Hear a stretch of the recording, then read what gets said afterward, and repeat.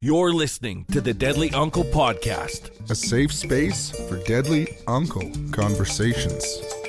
Next up, we have Darrell Brertton Jr. All the way from Satellite Cree Nation. This man is an entrepreneur. He has an app that connects the chief and council to the community, where he has sold many of these to different nations all over Turtle Island. Yeah, we talk a little bit with Darrell about his journey, so stick around. It's going to be a great episode.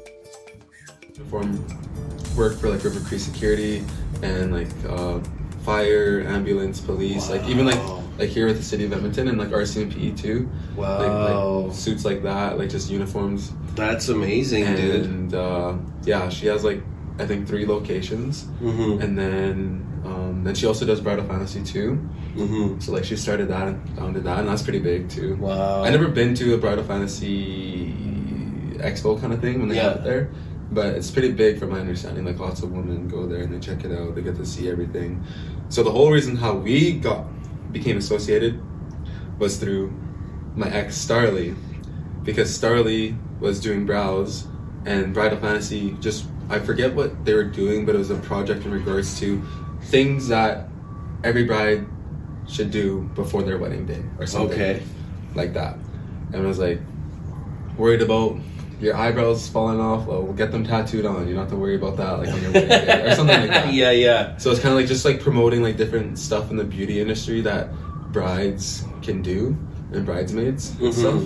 So then I'm a very supportive person, whether you're my partner or not. Like I'll support you. Like I'm here right now, and just want to support you and support like this that you have going on. For sure. The Deadly Uncle podcast. Yeah, the Deadly Uncles podcast. Yeah. And then,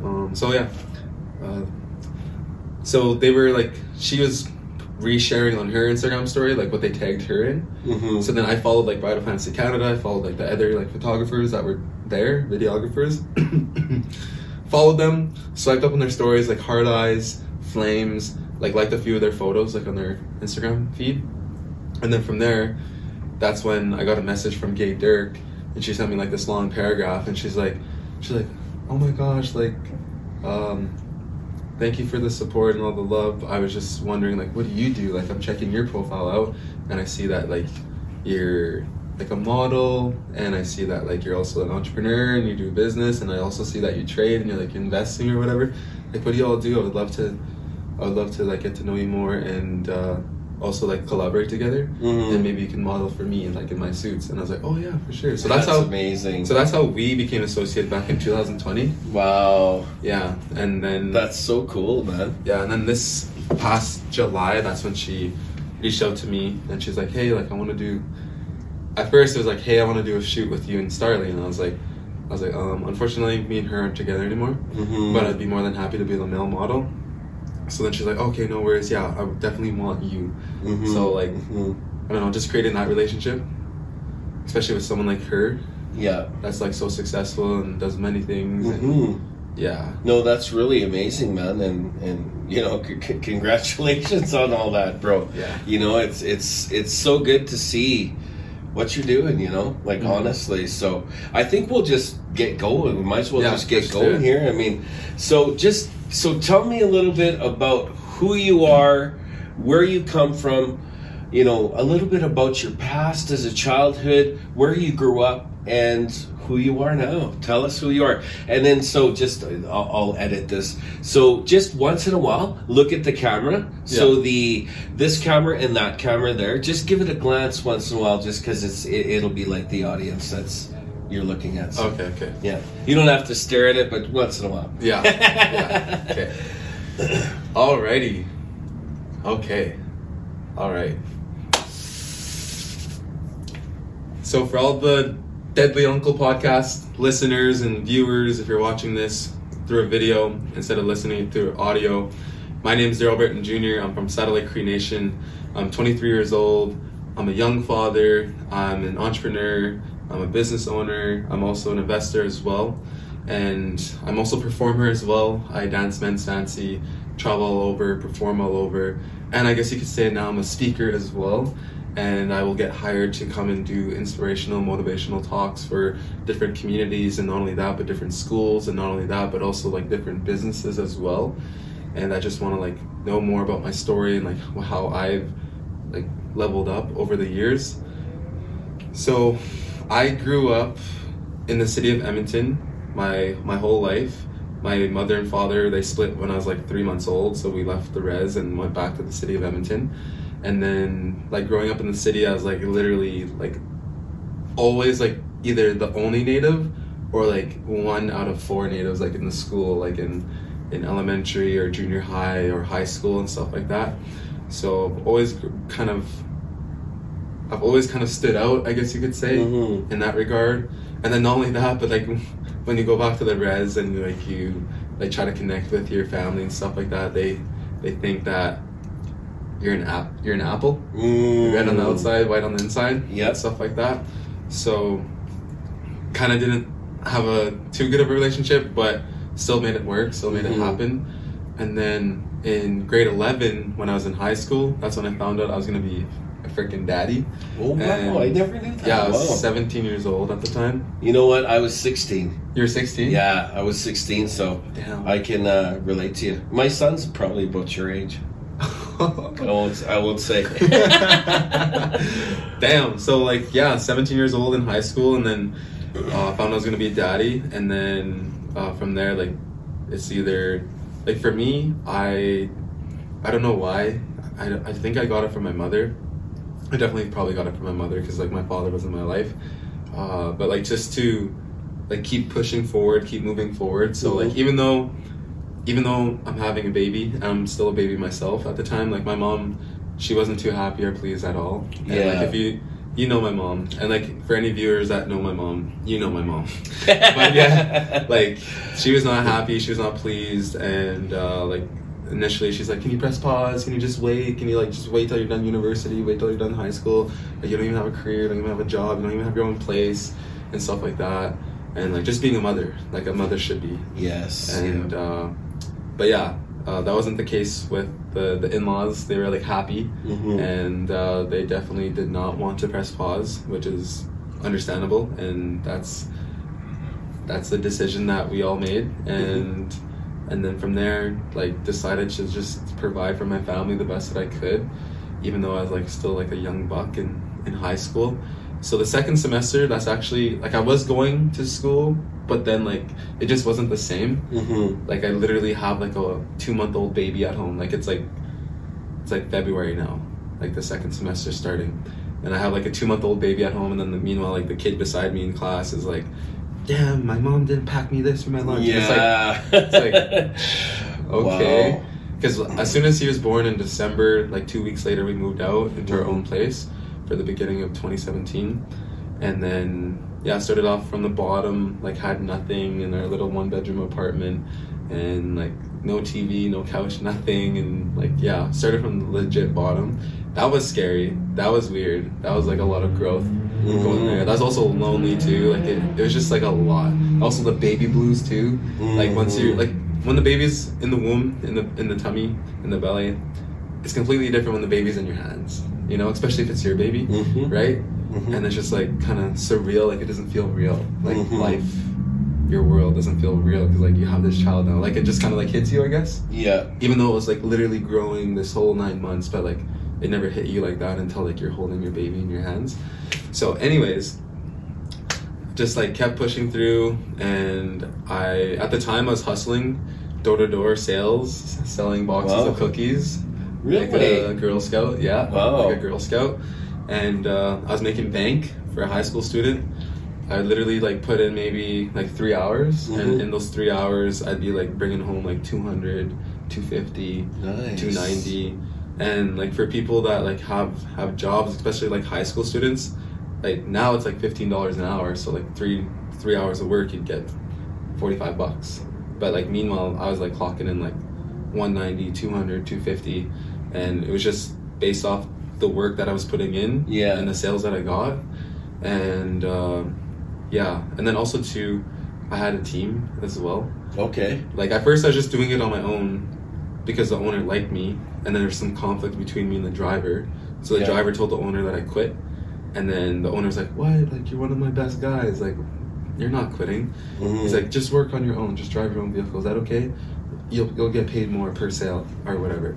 And then from there, he started like sending me like one person to work with, like one crew member, then like another crew member, and it's pretty legit. So like the drivers, so our boxes of cookies were $20, and those boxes of cookies, out of the $20, $10 went to the vehicle.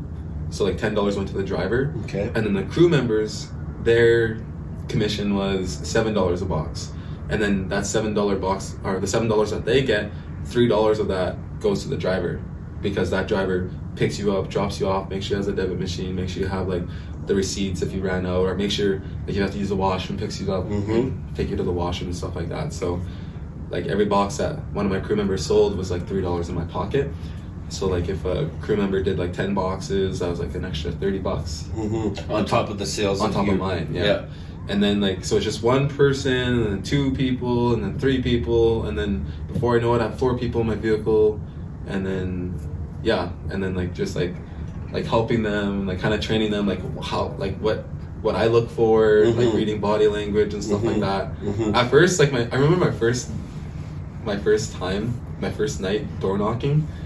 It was something else. I was scared. I was nervous. I was uncomfortable. I can't imagine, because like when most people knock at your door, you know, you're not expecting somebody to be knocking at your door. So right away there's like, oh, who's at the door? And then especially if you have dogs and everything, now the dogs are barking. Yeah. What if there's a baby? So there's a lot of things. Baby sleeping, you woke the baby up. Oh my gosh. A Yeah. lot of things to expect. You know, I can't imagine doing that style of work, man. Wow. Yeah, for real. So like door knocking, door-to-door sales, very, very beneficial, because you learn a lot, like not only about like sales, but like about yourself. Like, are you willing to continue to keep knocking, or do you get discouraged when you get the door slammed in your face, or when they literally have their lights on and their windows open, and then they see that you're knocking, you rang the doorbell, they shut off the lights and then close the curtains. Yeah. Like are you gonna get butthurt about that, or are you gonna just continue off to the next door? You know? Gives you tough skin. Yeah, it does. Definitely does. Definitely gave me some tough skin for sure. And not only that, but like reading people's body language. And then my mother, she's like very intellectual, spiritual energy, stuff like that. So for me, like I was able to kind of like start picking up on people's energies and their vibe, and that kind of goes hand in hand with their body language. Yeah. So like after like the first 10 seconds, like, "Hi, my name's Darrell. I'm here with the Old Strathcona Youth Society, and we're just in your neighborhood this evening, fundraising," or whatever the spiel was. And like after like the first sentence or two, I could feel them, and then eventually I just got to a point like in my door-to-door career where I would literally just like shut up and like walk to the next house. Yeah. Because I knew they weren't interested. Yeah. Because there's been so many times where I would literally do like the whole like 1 minute, 2 minute kind of spiel. Yeah. And then they're just like, "No, thank you." Like they're just waiting for me to say no, thank you. Yeah. They're waiting for a pause, right? Yeah. Yeah. So like if I felt their energy, I kind of just said like, I would just literally pause like mid-sentence and I'd be like, "All right, no worries, have a good night," and then like just turn around and go. And like I was like quick like that, and it would actually help me sell more, because I'd focus my time and energy on the ones that were actually interested to hear like, why am I here, why am I door knocking, why am I fundraising, why am I selling a $20 box of cookies and stuff like that. So I eventually left that job, and then I started working construction. And the type of construction work that I did was like screw piles. Okay. And that's like for foundation of like a building. And typically you'll see screw piles like in the northern communities that kind of have like permafrost and stuff. Okay. Because they can't really like dig into the ground or whatever, because, well, they can dig into the ground, but like the foundation, they can't like put their house or their pipes like in the ground because permafrost. So like you like install like it's like a big screw, and then like from there you can like weld a plate on it, weld rebar, and then like you can like put concrete cement, then you can like start building the foundation of whatever it is, school, gymnasium, freaking fire hall, houses, whatever, right? So that's the type of construction work that I did, and we were working at this one oil field, as Enbridge site in Saskatchewan, and then that was pretty cool. Yeah, learned a lot. Yeah, I learned a lot. Learned a lot, and I literally going from the door-to-door sales job to that, like kind of just like completely different style, right? Wasn't like totally different work, right? Yeah, totally different work. And which one did you find? I mean, like, always construction is definitely usually like, lifting and lots of long hours and stuff. Yeah. What was the difference did you find in the two different styles of job? Now that I'm thinking about it, because I never thought of it, the difference. I'm just trying to think of the one that like stood out the most to me. So I would say like the routine, going from like 3 hours to 12. Wow. You know? Yeah, for real. But with that being said, also like kind of doubled the money. Double the money. Yeah. And there's a sense and also less stress too. Okay. Yeah. Because because sales, you don't know. Like you could literally like do everything that you're supposed to do in the book. You could like have the right energy. You can have like the right tone, the right pitch, and the right spiel, and like the eye contact and everything. But then like, I don't know, it's just one of those days where you still won't hit your goal. Like maybe your target's like 10. So like my target was 10, like at least $100 on my own, plus like all my crew members. And so yeah, like if I didn't hit my target, like it wasn't like I did anything wrong. It was just like that energy, that vibe in that neighborhood, I guess. Yeah. You could say. Yeah. So there's like different factors. Sales, but like for this construction job, like that was less stressful. And like, just routine, wake up, go to work for 12 hours a day, go back to the hotel, wake up again, do it all over again, you know? Yeah. Well, I just gotta, I want to ask you, because I do see that you proudly wear your hair long. Yeah. You have a braid, which is awesome. You know, definitely support that.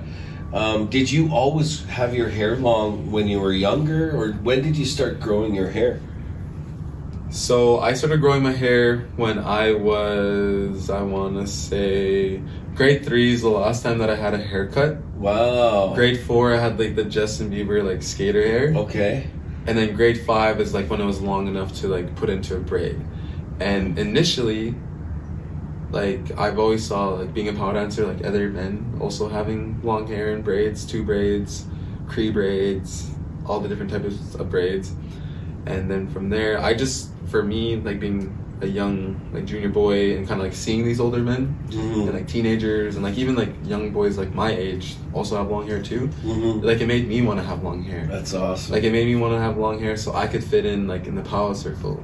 And so yeah, like I initially grew my hair like so I could wear it like 2 braids for when I'm dancing on the dance floor.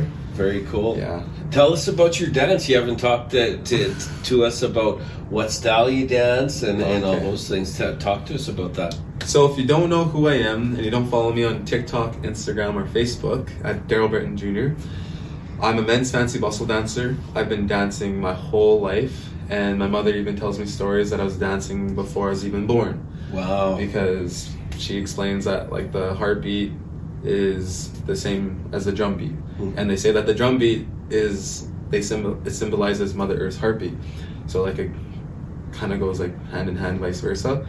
So like hearing her heartbeat, being in her womb, in her belly, I was already like moving around, kicking her rib cages and stuff like that. So I was already feeling the beat. I was already like dancing inside of her.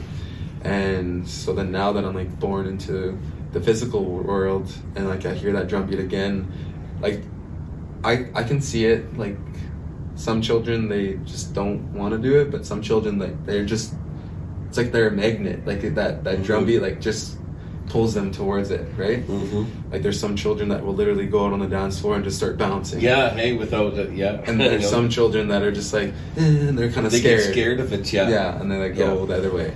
So like for me, I guess I was the child, the little boy that like would go out there and just like start bouncing and stuff. And especially like my mother being a pow dancer, I was kind of like born into that, like the powwow trail, the powwow circle.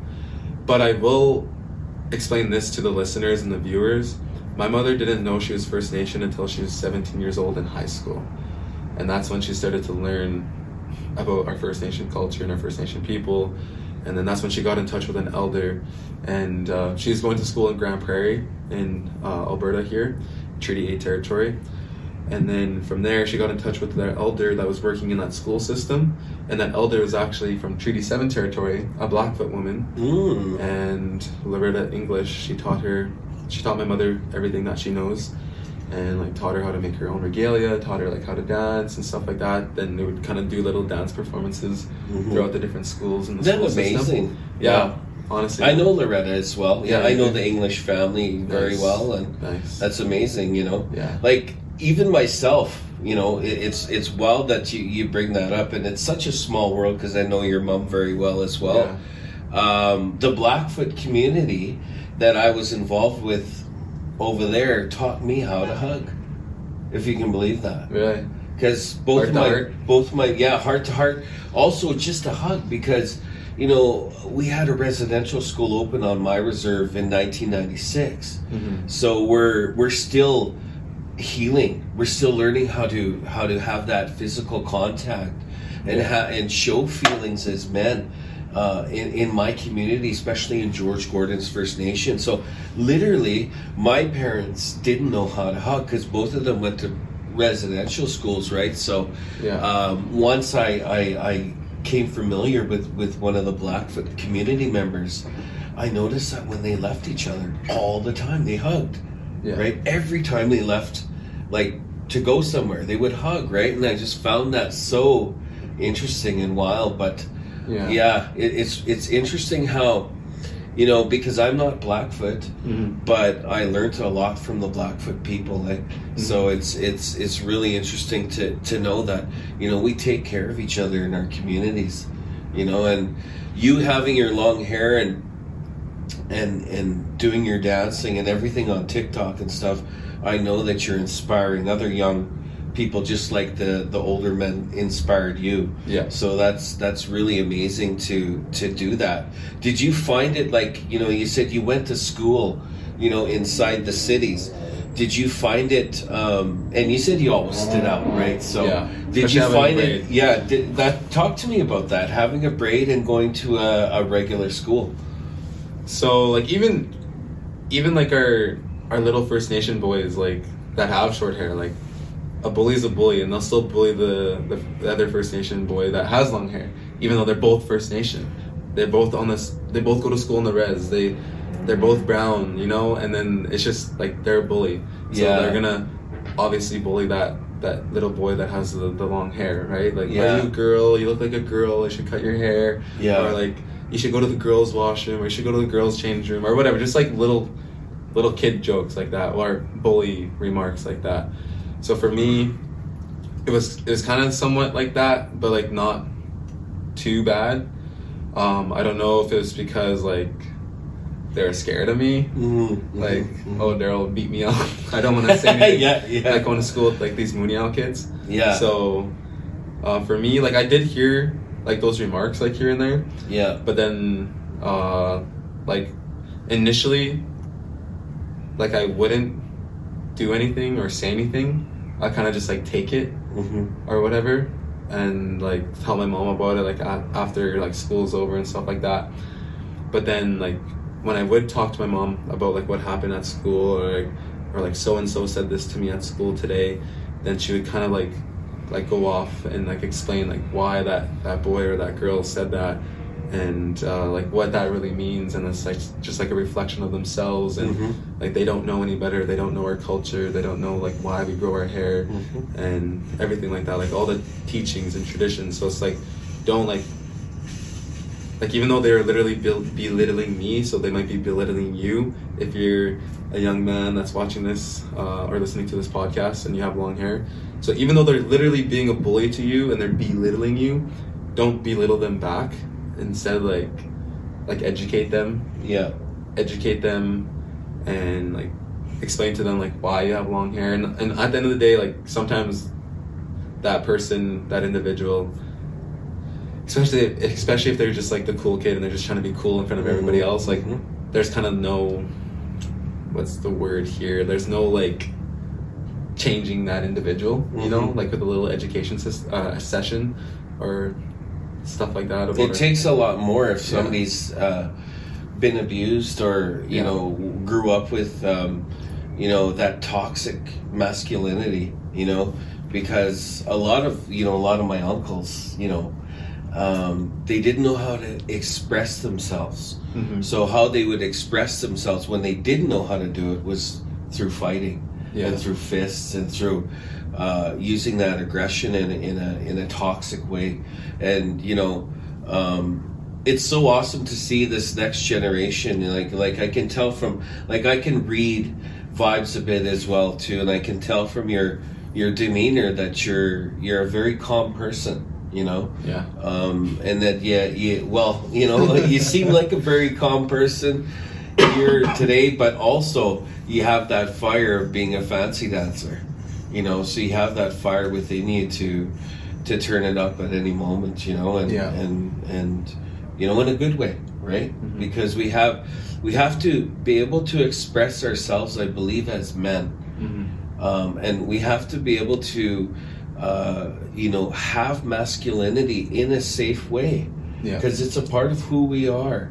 And a lot of times, you know, I think when we show our masculinity, people right away, or passion, people right away take it as anger, you know, or as toxic masculinity. And you know, I believe that it's important for us to show that we are, you know, we have that inside of ourselves in a protective way. We protect our families. We, you know, go out and provide and work our butts off, right? Like as Indigenous men. And I believe that's what that represents. You know, it doesn't represent being tough or any of those things. You know, it represents providing and working hard and doing good for your community as well. So, you know, that's amazing. So, tell us about your app. Tell us about your latest thing. And before we do this, I just want to make a quick check just to make sure we're all good here. That looks good. We're almost done, brother. I'm going to ask you probably 2 more questions. I just want to make sure that Let's go off. I can do like another 20, another half hour. That's going. So what I'm gonna do is just pause that. Just restart her.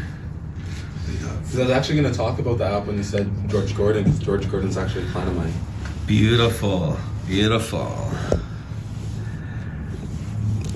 I like that. Is this on?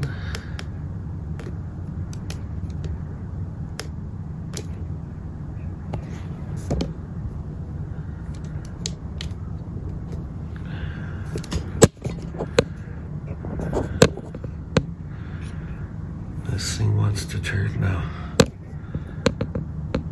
It turned on or something. Your gimbal or something? I did not want you on. I just wanted you to hold this for me. There we go. You should check the camera because that thing's like in the way of the camera. Like behind the iPhone? Yeah, I can see it. It looks good. It's just good? Okay. It's just twisted this way. We'll just go the way it wants to go.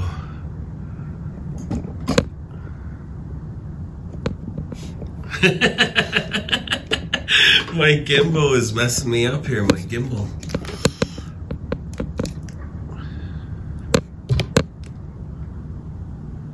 Okay. You want to go this way? I'm going to force you to.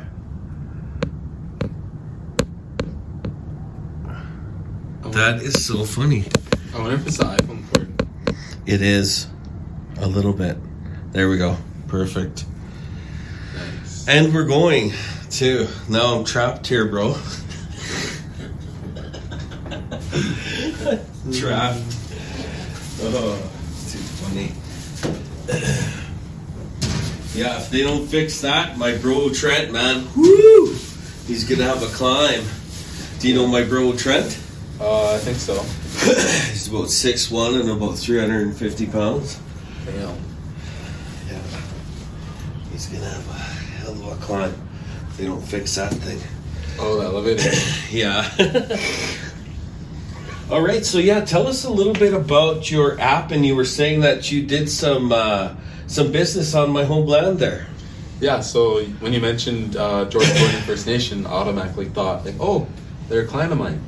And what the app does is it's a mobile application, and it's also like a software that the administration can use to create all the notifications in-house, like all the news updates, all the events, all the jobs, all the documents, all the forms, all the surveys.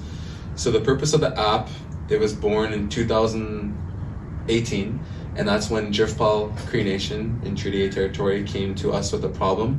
They said we have 50% of our registered population living off reserve, and our members are complaining. They feel like they're not a part of the community, they don't know what's going on, and so on and so forth. There's just lots of complaints that the communication is lacking. Mm-hmm. So then from there, the owners at the time, Mark and Sean, they put their heads together and brainstormed. They're like, hey, how can we help this nation out? What can we do for them? 2018, everyone has a smartphone. Why not an app? Why not like a communication app? So Jirfpal was the very first client to use the technology. And then from there, other chiefs seeing Jirfpal's app, they're like, hey, like I want that, like the progressive ones. Mm-hmm. Hey, I want this communication tool. Hey, you know what? I want this innovation. So then from there, kind of just spread like wildfire, word of mouth referrals, which is the best way of business by referrals. Like, oh, you should go hire so-and-so. He's really good at singing. He's really good at on the guitars, like his knowledge, his teachings. And then boom, now you're just getting booked because of the value that you provide and the service that you did for that one client, right? Or that one customer, business owner, whatever, right? Organization. And then from there, in June 2021, last year, that's when they picked me up. They found me on social media. They found me on Instagram. They found me on TikTok. Well, they actually initially found me from a friend of ours, Natasha Saddleback. She referred me because they initially asked her if she could sell their app product. And then she's like, I'm going to school, I'm a mother, I don't have time. I can't do another thing. I can't juggle another thing. But you know what? I know this guy. And then thought of me. And the reason why she thought of me, like we met before, but mostly like what I'm posting on social media. So that's a key tip to all the listeners here. Like your social media can make you or break you, and just be aware of like what you're posting. Like if you're trying to be a comedian, go ahead, post those jokes, post the dirty, dark humor, because laughter is medicine, right? Yeah. But if you're like trying to be an entrepreneur and business owner, investor, maybe you have all these ideas, you want to work with chief and council to do something, do consulting, you want to start this project on the res, but then they check your Facebook and you just share this like real gross meme or something, probably not. They don't really take you seriously, exactly, right? Exactly. Yeah. So and that's bottom line. Everyone checks the Facebook or the TikToks and all those things for sure before they hire you. Yeah, exactly. So I'm glad that my TikTok and Instagram is looking pretty good. And in all honesty, it wasn't before until I literally got told, just like you guys got told, to keep your social media clean back in 2019. So that's when I started to kind of be more mindful. Don't get me wrong, I'll still share like stuff that's funny or whatever, but like I'll just like kind of like think about it. Like, is this okay for like my followers, my viewers, like my investors, my clients and stuff? Clients, and new potential clients. Like I'll still share it, but like if it's kind of like on the edge or like on kind of on the line, then like I probably won't. Maybe I'll just share it to like you or like my other friends that are like more close circle. But other than that, like I'm not really like. I just try to keep my social media clean and just post positive, valuable content that can provide value to my followers. There we go. And also like the listeners, like for example, that's why you're listening to the Deadly Uncle podcast, because it provides value to the listeners. And whether you're a daddy, whether you're an uncle, whether you're a nephew, it doesn't matter. Whether you're a son, it does not matter. Whether you're a mushum, a grandpa, and you're listening to this, like it doesn't matter. Like you can learn. We can always learn each and every single day. So you betcha. You know, they always say, the elders have always said, our youth are our biggest teachers, and you know, when we look at our young ones like yourself and you know, everybody that's involved in what's new and what's current, I think that we can learn a lot from what's going on. You know, it's kind of like a lot of the markets that we see that are happening, like the indigenous markets that we see, the IM Collective and these markets, they're starting to expand into what Winnipeg was doing quite a while back with adding music and entertainment into their markets, you know. And it's because of the young generation that made that happen, you know. And it's you know, it's always good to follow that with you with the next generation. I want to piggyback off what you're just talking about the younger generation and like how they're our greatest teachers. So like what I do, my app, my technology, like it's really good, it's really deadly, like it's awesome. The nation loves it, whether you're leadership, administration, or a band member, on or off the res, like you love it. But what I'm kind of finding is the band members that are on reserve, especially if it's like my reserve, Satellite Cree Nation, they're a client of mine as well. And my reserve, we have a lot of dead zones for service. Yeah. And it's not good at all. And it kind of like makes me angry. But it only makes me angry because it's like, why the heck would Satellite pay for this technology? Meanwhile, like I couldn't even receive updates like when I was there this past summer. Yeah. I was like, what the heck? And it's not only at Saddle Lake, there's other communities as well that are also having that same like dead zone problem issue. Yeah. And with every problem, there's a solution. And when you're able to like solve people's problems and stuff like that, like the universe, creator, like he'll compensate you on the back end.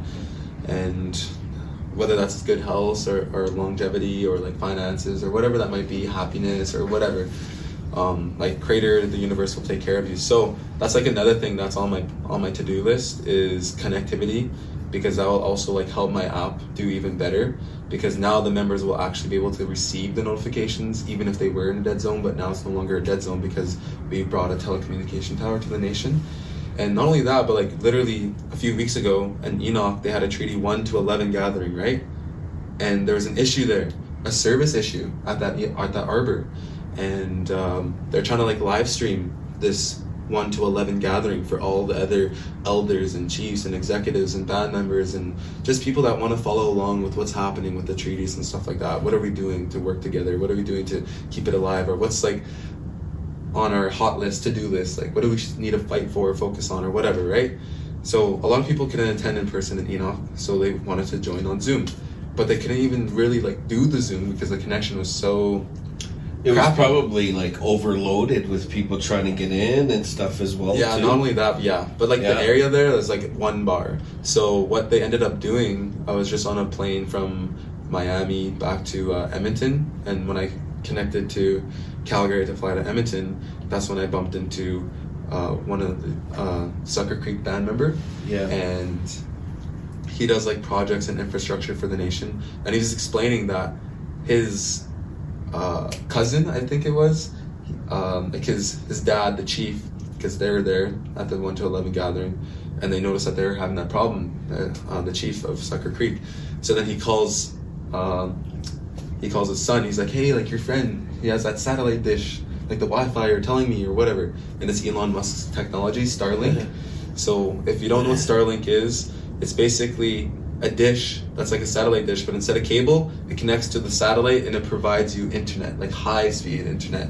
Even if it's a dead zone, like it's fast. So he literally drove from Sucker Creek, brought his little satellite dish, set it up at the arbor, and then boom, they were golden. They could do their Zooms and stuff. And interesting. Yeah, wow. So like you're saying that soon there will be not so much a need for cell towers as the old thing that's happening, or would you suggest like communities invest in better cell towers for their community? What do you think's the solution there?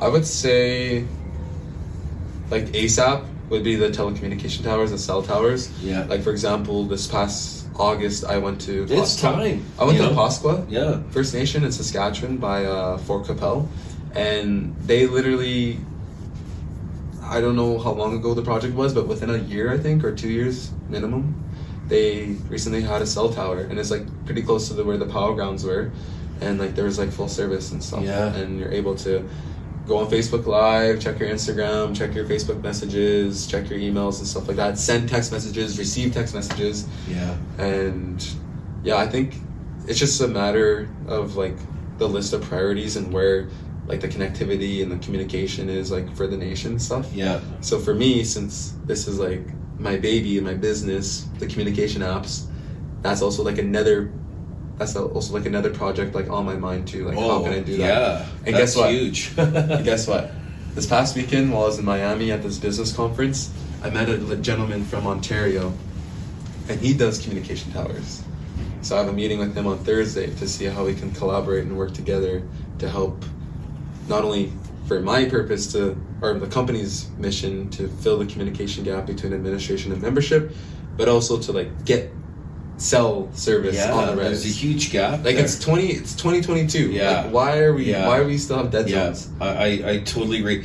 Most of my aunties and uncles' house, they don't have internet there. Mm-hmm. They don't have it, like, because of the bad service. Why are they going to pay the price if they're waiting for pages like for 2-3 minutes to change, and they're paying $60-$70 a month for this stuff, and cheap. It doesn't work.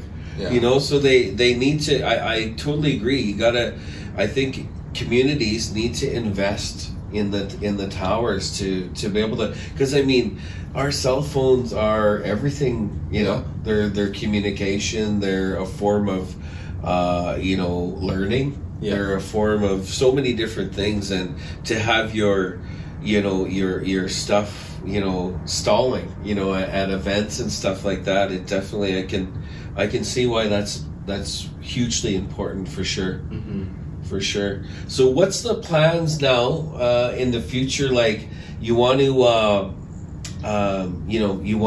you're having this meeting on Thursday, but what is let's say your 10-year ultimate goal? What's your goal in 10 years? Or a few goals?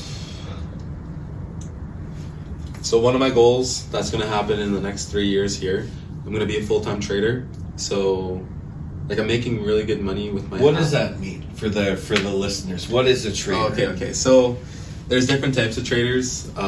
You can trade in the stock market, you can trade in the foreign exchange market, you can trade in the cryptocurrency market, and there's different types of trading. So like a lot of people that like invest in like mutual funds, GICs, that's like more like long-term plays. But like these traders, there's different types of traders. There's swing traders, there's intraday traders, there's like scalpers, and all those labels just talk about what style of trading that you do. So swing traders, you have patience. You can sit on your hands and wait for that trade to play out over the next week or maybe a whole month. That's like when it like actually makes the move that you were looking at, that you're analyzing on the charts. Day trading, maybe you're in the trade for 8 hours that day or 10 hours that day. Like you place a trade in the morning, early in the morning during London session, and then maybe like kind of later in the evening during Asian session. That's when the trade actually like started to like go in your direction or hit your take profit or something. And then the scalpers, they're like in and out. So like 1 minute, 2 minute, 5 minute, like you have to sit, you have to watch. For me, that's kind of what I like. Like I like to watch my stuff. I like to watch my money, especially if it's my money, right? Like I want to watch it. Like did it go my direction? Did I make it or whatever? But for the people that are just starting out and they have a full-time job, they're a father, they're a husband, they got all this stuff. They're an entrepreneur, they're an artist, they're a freaking podcast host now. Yeah. Like for someone like yourself, like swing trading would be your move, because then you could just like select that 1 hour window out of your whole schedule, and then you can like place your trades or whatever you need to do, and then like you can just go about your day. You don't have to worry, and it's just nice. It either moved in your direction or it didn't. Okay. And like you can set like take profits and stop losses. So like a stop loss is, say for example, I'm predicting that price is going to go up, and then since I'm predicting that price is going to go up, I have take profits up here, because like when price hits that take profit, then the AI system or whatever will take me out of that trade because it hit my take profit. But vice versa. So I placed a buy predicting it's going to go up, but what if it doesn't go my way? So I place a stop loss according to the money that I'm okay with losing, or okay with risking. So I place a stop loss like just below my entry. So then if it doesn't go my way and it hits my stop loss, then that's okay too. Yeah. And then I can go about my day, and then at the end of the day, check my trades, and it's like it either like it's doing good, hit my take profit, or hit my stop loss, or maybe it's like really close to my take profit, and then I can close the trade. So, and how are things going for you? How are things going for me? So, to give you an idea, this past weekend I went to Miami for this 10x business boot camp. And if you don't know who Grant Cardone is, I highly suggest that you follow him on YouTube, Facebook, Instagram. I believe he has a TikTok. I'm not too sure. But follow him, Grant Cardone. He's a billionaire real estate investor. And his story is pretty inspiring. He was 25 years old when he got out of treatment. He went to treatment 3 times. He was a drug addict. He like literally almost killed himself, and he could have died how many times by like the drug dealers and stuff like that when he didn't have their money. And like something about him, he lost his father when he was 10 years old, and he didn't have that father figure in his life. Like a lot of the listeners probably didn't have our father figures in their lives, or maybe they didn't have that healthy relationship because of the intergenerational trauma with the residential schools. Yeah. So anyways, his story is pretty inspiring because 25, 3rd time out of treatment, that's when he like actually like, okay, like I'm not going back there. I can't go back there or else I'm gonna die. Like I'm gonna get killed, or I'm gonna like end up killing myself or whatever. So he's like, I gotta stay away from that. And then he started to switch up his environment because the other 2 times he went to treatment, as soon as he got out, same friends. So same friends, same habits. So like going out, partying, drugs, whatever, stealing, whatever, booting. So when the 3rd time he got out of treatment, he's like, okay, I can't freaking be here anymore. So he left. He removed himself from the equation, and he started like, I guess you could say, life in a different area. And the only place that would hire him is a car dealership. So he started with sales, and the reason why is because if he doesn't sell any vehicles, the car dealership doesn't have to pay him. So they're like, yeah, sure, come work for us, Grant. And the first 3 months, he sold 0, nada. He wasn't making nothing, and he was getting hungry, like at home, like starving.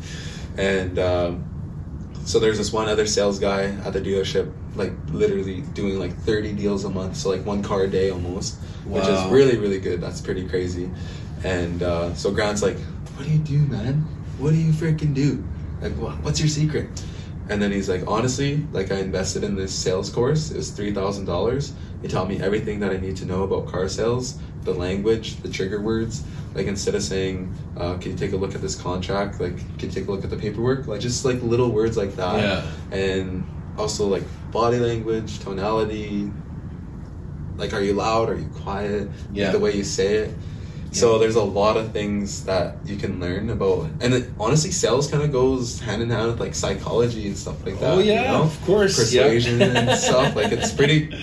Sales is pretty cool. You know, that's why I giggled when you said that this gentleman was into drug dealing, because I have I come from a family who's residential school survivors, so there's a lot of addictions there, and there's a lot of different situations there. But some of my cousins, and I won't name them, but they were really awesome business people.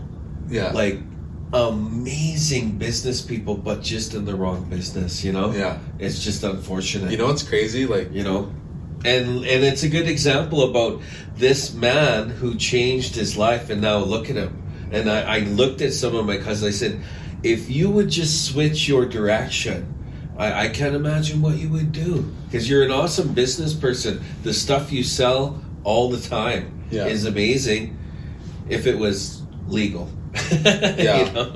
Yeah. So like I've thought this like many times, and like even for myself, like I honestly like rather partner with like a hustler like that, because like they're putting in the work. That's what it is. You have to put in the work. You have to go to the gym. You have to lift the weights. You have to watch what you drink. Is it pop or water? You have to watch what you eat and stuff like that. Like you have to put in the work. Yeah. And those guys, like I also have cousins too that like sell and stuff like that. So like they put in the work. Like they're hustling. So I rather like, even though they probably don't, like, they probably have a criminal record and stuff like that. Like, I would personally hire them and work with them because I know that they're going to do whatever it freaking takes to put food on the table, to feed their family, to feed their little baby girl, or to feed their kokum or their mushum or whatever, pay that rent for their mother that might be a single mom and maybe she's recently out of a job because something happened, or she's sick or she's ill. And that's why they kind of like fall down there, because they have to do something quick. They need money quick. But you only know what you know, and you only know what you're taught. So it's just a matter of time before they actually learn about these different industries and these different ways of making money online. There's so many different ways of making money online. No, yeah. Wow. That's the new generation, right? Is making money online. Like, I know that there's so many different things I've heard of, like people playing these weird games and making money online, like and NFT kind of stuff. I can't imagine how much. I feel like I'm so far behind. I'm just starting to learn all this stuff. That's why I said this next generation here is our teacher. You know, these are our the ones that are going to teach us older guys what's up. You know, I'm already thinking of like 3 ways how you can make money online, like just in regards to this Deadly Uncle podcast. So he needs logos, right? Or he already has one now, but like he needed a logo, he needed a graphic design. So if you're a graphic designer, you can make money online. Literally, people are emailing you what they want, and maybe hop on a call with them or hop on a Zoom call with them, and then you make whatever they're wanting, right? Yeah. And then only that, content creation. So for example, like this video right here, like this podcast that we're doing right now, this can be posted to Spotify. Yeah, we're gonna do that as too. An audio, or it can be posted to YouTube as like a big long 1 hour, however long this podcast was, right? Yeah. And then only that, but you can take the video and you can transcribe it, so now you can make articles and blog posts, post it to Google and stuff like that. And then not only that, but what's taken off is TikTok and Instagram Reels, right? The short little ones, eh? Yeah. So 15 seconds or so? Yeah, 15 second, 30-second little clip. So then now you can also, like, you can go on Fiverr, or you can become this individual yourself and make money online. But Fiverr is kind of like outsourcing to people in third world countries that will literally work for like next to nothing. So like you can send them this hour long podcast. You could say, I want 10 different clips, and I want you to cut it up, and I want you to put captions on it. I want you to put emojis with the captions and stuff like that. And wow, because that's the part where a lot of people are like, you know, because it's a lot of work, right? Yeah. So yeah, it is a lot of work. Good to know. It's good to know those things. It is a lot of work. Shortcuts in there, you know, because to cut up all this is going to take some time. Yeah. So if you had somebody that actually did that for you, you'd pay them a price or whatever. But I could see how they make that money. Yeah. So that's another way you can make money online. Like, so digital designing, editing. You could even do ads. So maybe we want more viewers. So now we're like pushing this more and stuff like that. Yeah. Maybe you like start selling stuff here on your podcast, or like now you're pushing stuff more. Or that'd be pretty cool, like to start off the podcast. And today, before we begin, we just like to thank our sponsor, Avia Inc., the communication problem solvers. Whether you're a First Nation community or whether you're a tribal council, go to Avia. They'll create you an app, and then you can send your own push notifications with the latest news, events, jobs, documents, forms. Anyways, I have my guest here, Darrell. Just kidding. Hey, like that, perfect. There you go. Yeah. Perfect. Thank you, man. You know, that's exactly where we got to be. Because most podcasts, they do start off with thanking their sponsors and that type of stuff. So we're going to definitely look into all the stuff that you brought up here today. Yeah. It's, you know, it is a part of the next generation and learning, you know, what is new and what is next. But I did interrupt you. You just got to your first 10-year goal. So tell me a little bit about that. I interrupted you there. We went off on a spiel. So we'll finish today off with you telling us what is your goals for the next 10 years. Okay, what are you going to be doing? Yeah, that's crazy. I didn't think it would... Because you said I just accomplished one, and then I was just thinking of one that I literally just accomplished. So, in Miami, I went to a 10X Business Bootcamp. Grant's all about 10X. 10X your income, 10X your goals, 10X your life, right? So 10X, just bigger thinking. Think big, right? So, in 2020, Las Vegas, I went to my first event, 10X Growth Con. 21 years old. I was making like $3,000 a month working security. I knew that I wanted to do better. I knew I wanted to invest. I knew I wanted that financial freedom. I knew I didn't want to always clock in, clock out. I knew that's what I wanted. I just didn't know how I can get there, right?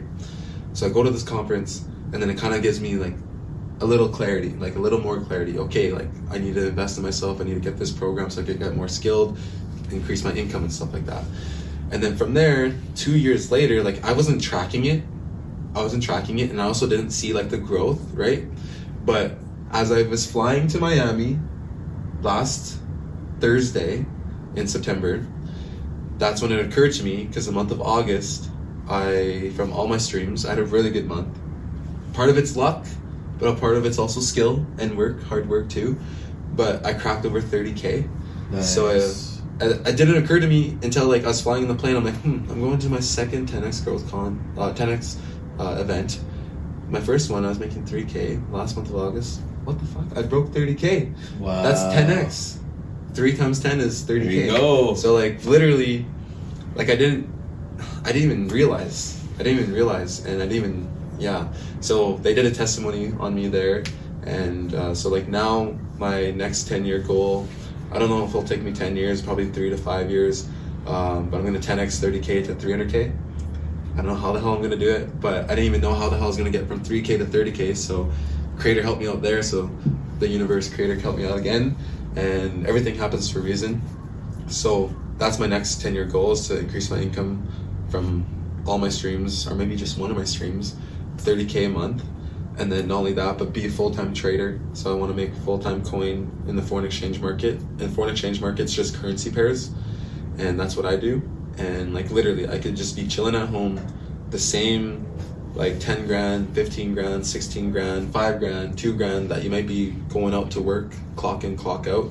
You could literally just go on your computer screen, look at the charts. Since you put in the time and the effort to learn the skill, now you can just like click buttons, buy, sell, stop loss, take profit, and then you can watch your money like work for you. And some of the individuals that I get mentored by, for example, this one gentleman that just took me for a ride in his Lambo while I was in Miami, his name is Alex. He's 22, so he's a year younger than me, but he's been trading for 5 years. And like he just had his first 100K week. And I remember at the beginning of the year this year, he had his first 100K month. So he's making like 25K, 27K, 28K, and then I think like 24K. But like altogether average 100K for the month. And then this past like 2 weeks, like in some week in September this past month, he had a 100K week. So like it just goes, and that's all through the foreign exchange market. Wow. And it's just like clicking buttons and stuff, just knowing where price is going to go. And you must have to have some money to invest into making that, you know, like once you're like yourself, you build yourself up and start building like a pyramid of cash there. Yeah. Wow. Yeah. There's you can actually practice on a demo account, so it's free money. It's fake money. But it's just like to practice like the skill set and stuff like that.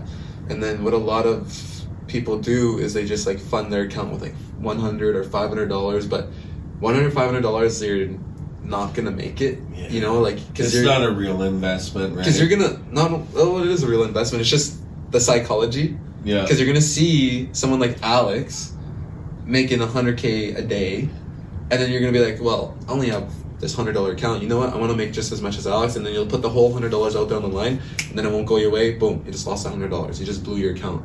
So then what are you gonna do? You're gonna save up some money again after you work extra hours, and you're gonna put another $100 or $200. Do you want to be a professional trader or a professional depositor? Yeah. So like, but there's another way to go about it.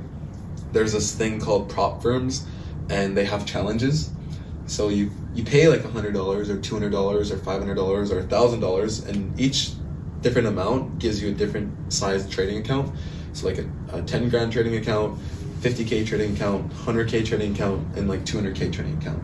So you pay, so let's do the 10 grand one. So I pay $89 to get the 10K challenge. So what this is at this prop firm is I have to pass 2 challenges, 2 phases.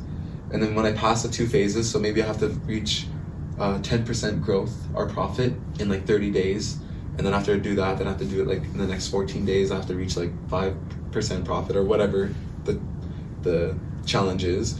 Once I pass the challenge, then now the prop firm gives me a $10,000 trading account, Like I can log into it. Like I can't withdraw from it, but I can log into it and like place trades now. Yeah. And then I can grow. So now I have $10,000 that I can leverage. So now I can risk more. Now that means I can also profit more. So then, you don't withdraw the money, but like let's say you make like 50 grand or something. How do you actually put that into your account? Or would you take 25 of it, put it into your account, keep 25 in? What would you do? That's a good question. So if you grew your account $50,000 profit plus whatever your initial deposit was, like from the prop firm, a lot of prop firms, you have to do your due diligence just to figure out what the percentage is. But this one prop firm that I'm dealing with, shout out to Level Up Society, they do an 85% profit split. So what does that mean? So just for math to be easy, say I have 100K profit on top of my 100K account that I started with from the prop firm. So that 100K that I'm going to withdraw, that's my profit that I made, I can have a profit split of 85%. So 85,000 can go to me, and then 15,000 will stay with the prop firm. Okay. And and I have a few friends like on my social media in my circle. Like this one guy, his name is Alec, and like this whole year he had like 3 different payouts. So like he got funded on a 200K account, he passed the challenges, he got funded, and then from there he's just been very slow, very patient, not blowing it, not over trading, over risking, and then he's just been growing it, withdrawing, growing it, withdrawing, growing it, withdrawing. And I don't have the numbers I have it on my phone, but I don't want to find it right now. But I think like one was like 9K withdrawal, 15K withdrawal, 27K withdrawal, and like 12K withdrawal or something, like 4 withdrawals this year from money that wasn't his, it's the prop firm's money. But like now he's putting that money into his own accounts, he's putting that money into his own investments. The money that you get from trading, like you want to like reinvest it like into other things, so you can continue to have money coming in. That's awesome. Yeah, that's awesome, man. It's a lot. You know what? Yeah. It's a lot to learn, a lot to talk about. But that's what this is, and you told us where to get a hold of this man, right? Where to watch his videos on YouTube. Check him out there. I just have one more question before we end this here today, and I'm asking all of my guests, all my brothers, my men guests here. You've heard of pond makers, right? Lodge, right? The treatment facility center. What is your opinion on having one of those centers, but not a treatment center, but in the downtown Edmonton core, where we can actually have sweats downtown, where we actually have it protected, just like I guess you would call the churches and the mosques, that all the non-Indigenous places that people have to pray. Yeah. When you look at Indigenous people, we only have treatment centers that really provide those safe spaces. What's your opinion? Do you think that we need, is it time for us as Indigenous people to have in every major city a place for us to have ceremonies, pray, have an indoor kitchen for the winter, have indoor praying, that type of thing? Well, what do you think? I think that is very needed, because like Palmakers Lodge and like all these different like treatment centers, like those are treatment centers. Why are they treatment centers? Because they're struggling with alcohol or drugs, right? Yeah. So that's why they go to those centers. So there's a lot of people that are here in the city of Edmonton that are trying their best to like walk that like good red road, live a drug and alcohol free life, or they're not like an addict, they're not using and abusing drugs or whatever the case may be, but they still would like to do like sweat lodges and stuff like that. And at these treatment centers, they do have like all these tools and resources, but like you have to be enrolled in that treatment center, right? Yeah. So it's like, what if I'm not going to treatment, but I still want to go to the sweat? So and what if you can't make it out to the land? Yeah. Right? What if you don't have a car? Yeah, to go. What if you live downtown and that's your only vice? We don't. The point is that as Indigenous people, we don't have a place to pray inside our cities, right? Yeah, I think we definitely need to. Yeah, it'll be done. Someone will make it happen, and then they'll like start to follow suit. Like maybe Edmonton will start it, and then all of a sudden Calgary will get one, Vancouver will get one, Winnipeg will get one, Regina will get one, Saskatoon will get one. Yeah, and it's just like let's hope, because it's just like a safe space for people like you and myself and like our listeners here that like just want to go and sweat, want to go and pray, want to go and hang out and learn and whatever. We deserve a place to, just like a church, just like every other non-Indigenous minority here in Edmonton has a place. Yeah. We need a place. Yeah. You know, I think as Indigenous people. So I'm hoping that, you know, by me asking this question to all of my guests, that we can accomplish something or put the idea out that we need these spaces, and also more men's programs and boys programs for our brothers and, you know, even young people as yourselves. Growing up, you know, when I was growing up through your age, we had 0 programs for men at that time. So, and if they were there, we didn't know about them. Like we had Garth in today from Bentero. He throws on 2 men's groups a week, but a lot of people don't know about it. You know, so hopefully this podcast will shed light on those things, you know. So thank you for coming in, brother. Thank you so much. It's you're an inspiration. I can't wait to see what you do with the rest of your future here, and it's just great to see you. And one more time, tell the listeners where they can watch your, you know, your involvement and your community work, all those things. First off, thank you so much for having me part of this podcast. Like, for example, my brother, like, he's with my children right now at the park because, like, I have a tight schedule, I have a busy schedule. And I was like, Boomer, before I drop you off, can I quickly do this podcast? Because I really wanted to do it. I was just busy at the modeling gig today. But I really wanted to do it. And he's like, do you have to? Then I'm like, I don't have to. I want to. Yeah. And the reason why is because, like, these conversations, they matter. And like when a listener out there is listening, and if we can impact them, inspire them, motivate them, uplift them, even if it's just 1 out of the 100 or 1,000 or 100,000 people that are listening to this, like, we did our job, you know? So thank you so much for having me part of here. I'm very thankful and grateful. And where people can find me, so on Facebook and on Instagram and on TikTok, my name is Darrell Brertton Jr. DarrellBrerttonJr. And those are on all 3 social medias, Facebook, Instagram, TikTok. And then you could also go to YouTube and you can type in Indigenous Success. That's my YouTube channel. I currently have like 1,500 subscribers on there. Oh man, I didn't know that. That's awesome. See, I'm learning today here. And it's pretty cool because I posted 10 videos back in October 2020.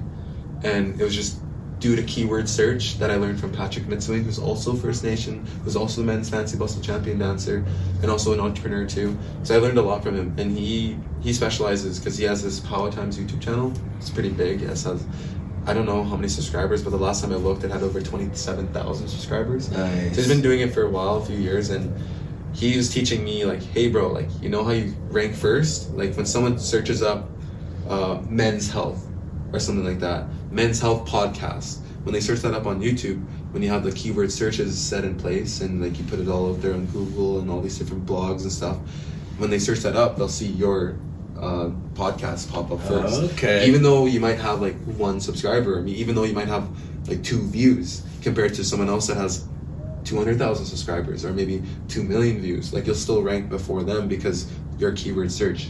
So that's what I did with those 10 videos. And one video blew up. It has over 50 or 60,000 views. Nice. And it was literally buying and selling Forex explained for beginners. And then my video ranked first. So like when people search that up, they see my thing first. They click on mine first. Nice. And then like it was all organic. And then just I literally went from, at the time I had like 9 subscribers from October 2020. And like just growing. And I haven't even been posting. So I'm gonna get back into that. And so definitely subscribe to my YouTube channel, Indigenous Success. Follow me on Facebook, TikTok, Instagram, Darrell Brertton Jr.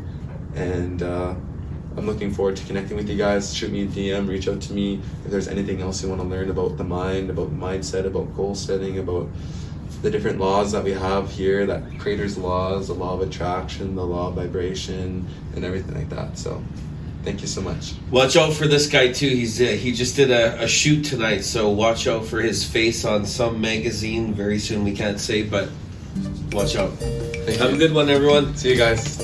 You're listening to the Deadly Uncle Podcast. a safe space for deadly uncle conversations.